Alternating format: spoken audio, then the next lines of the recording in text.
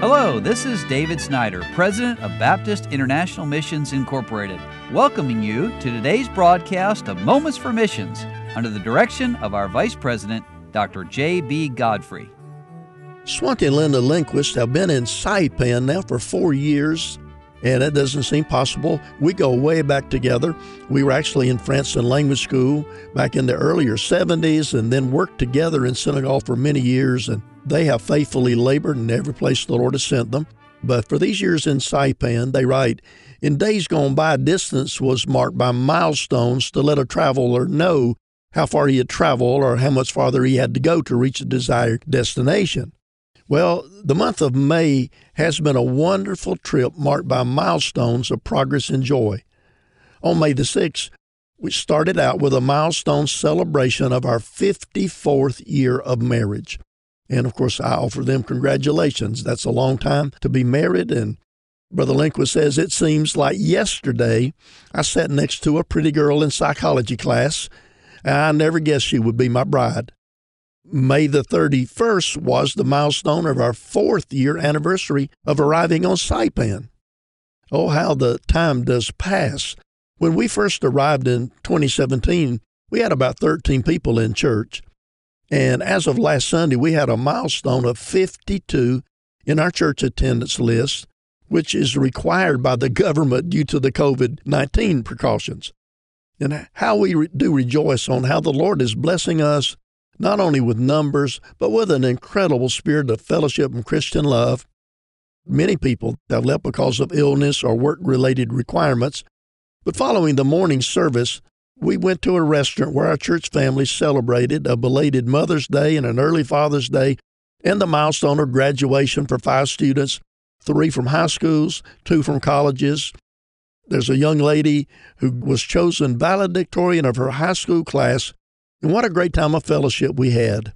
And then another significant milestone that day was to have Jim, one of the men, wheeled into the back of the church in a wheelchair.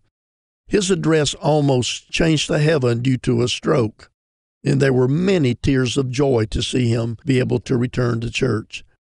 But May also gives us the awesome privilege of announcing yet another milestone to be reached very soon, and that is the coming of a new missionary couple to join with us in the work here. Along with Roger and Liz Workman, who are over on Tinian, and by the way, Tinian's another island just nearby, 5 miles across a deep channel there, and the Workmans have been there for many years.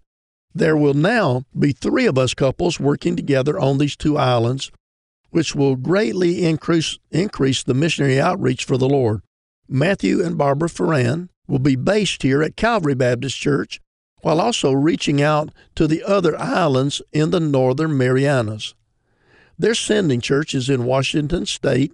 They're well prepared with much experience in missions. They worked in Sri Lanka and also in Niagara, New York, with a military background. And Matthew served for 6 years as a combat Marine, and Barbara for 9 years in the Air Force.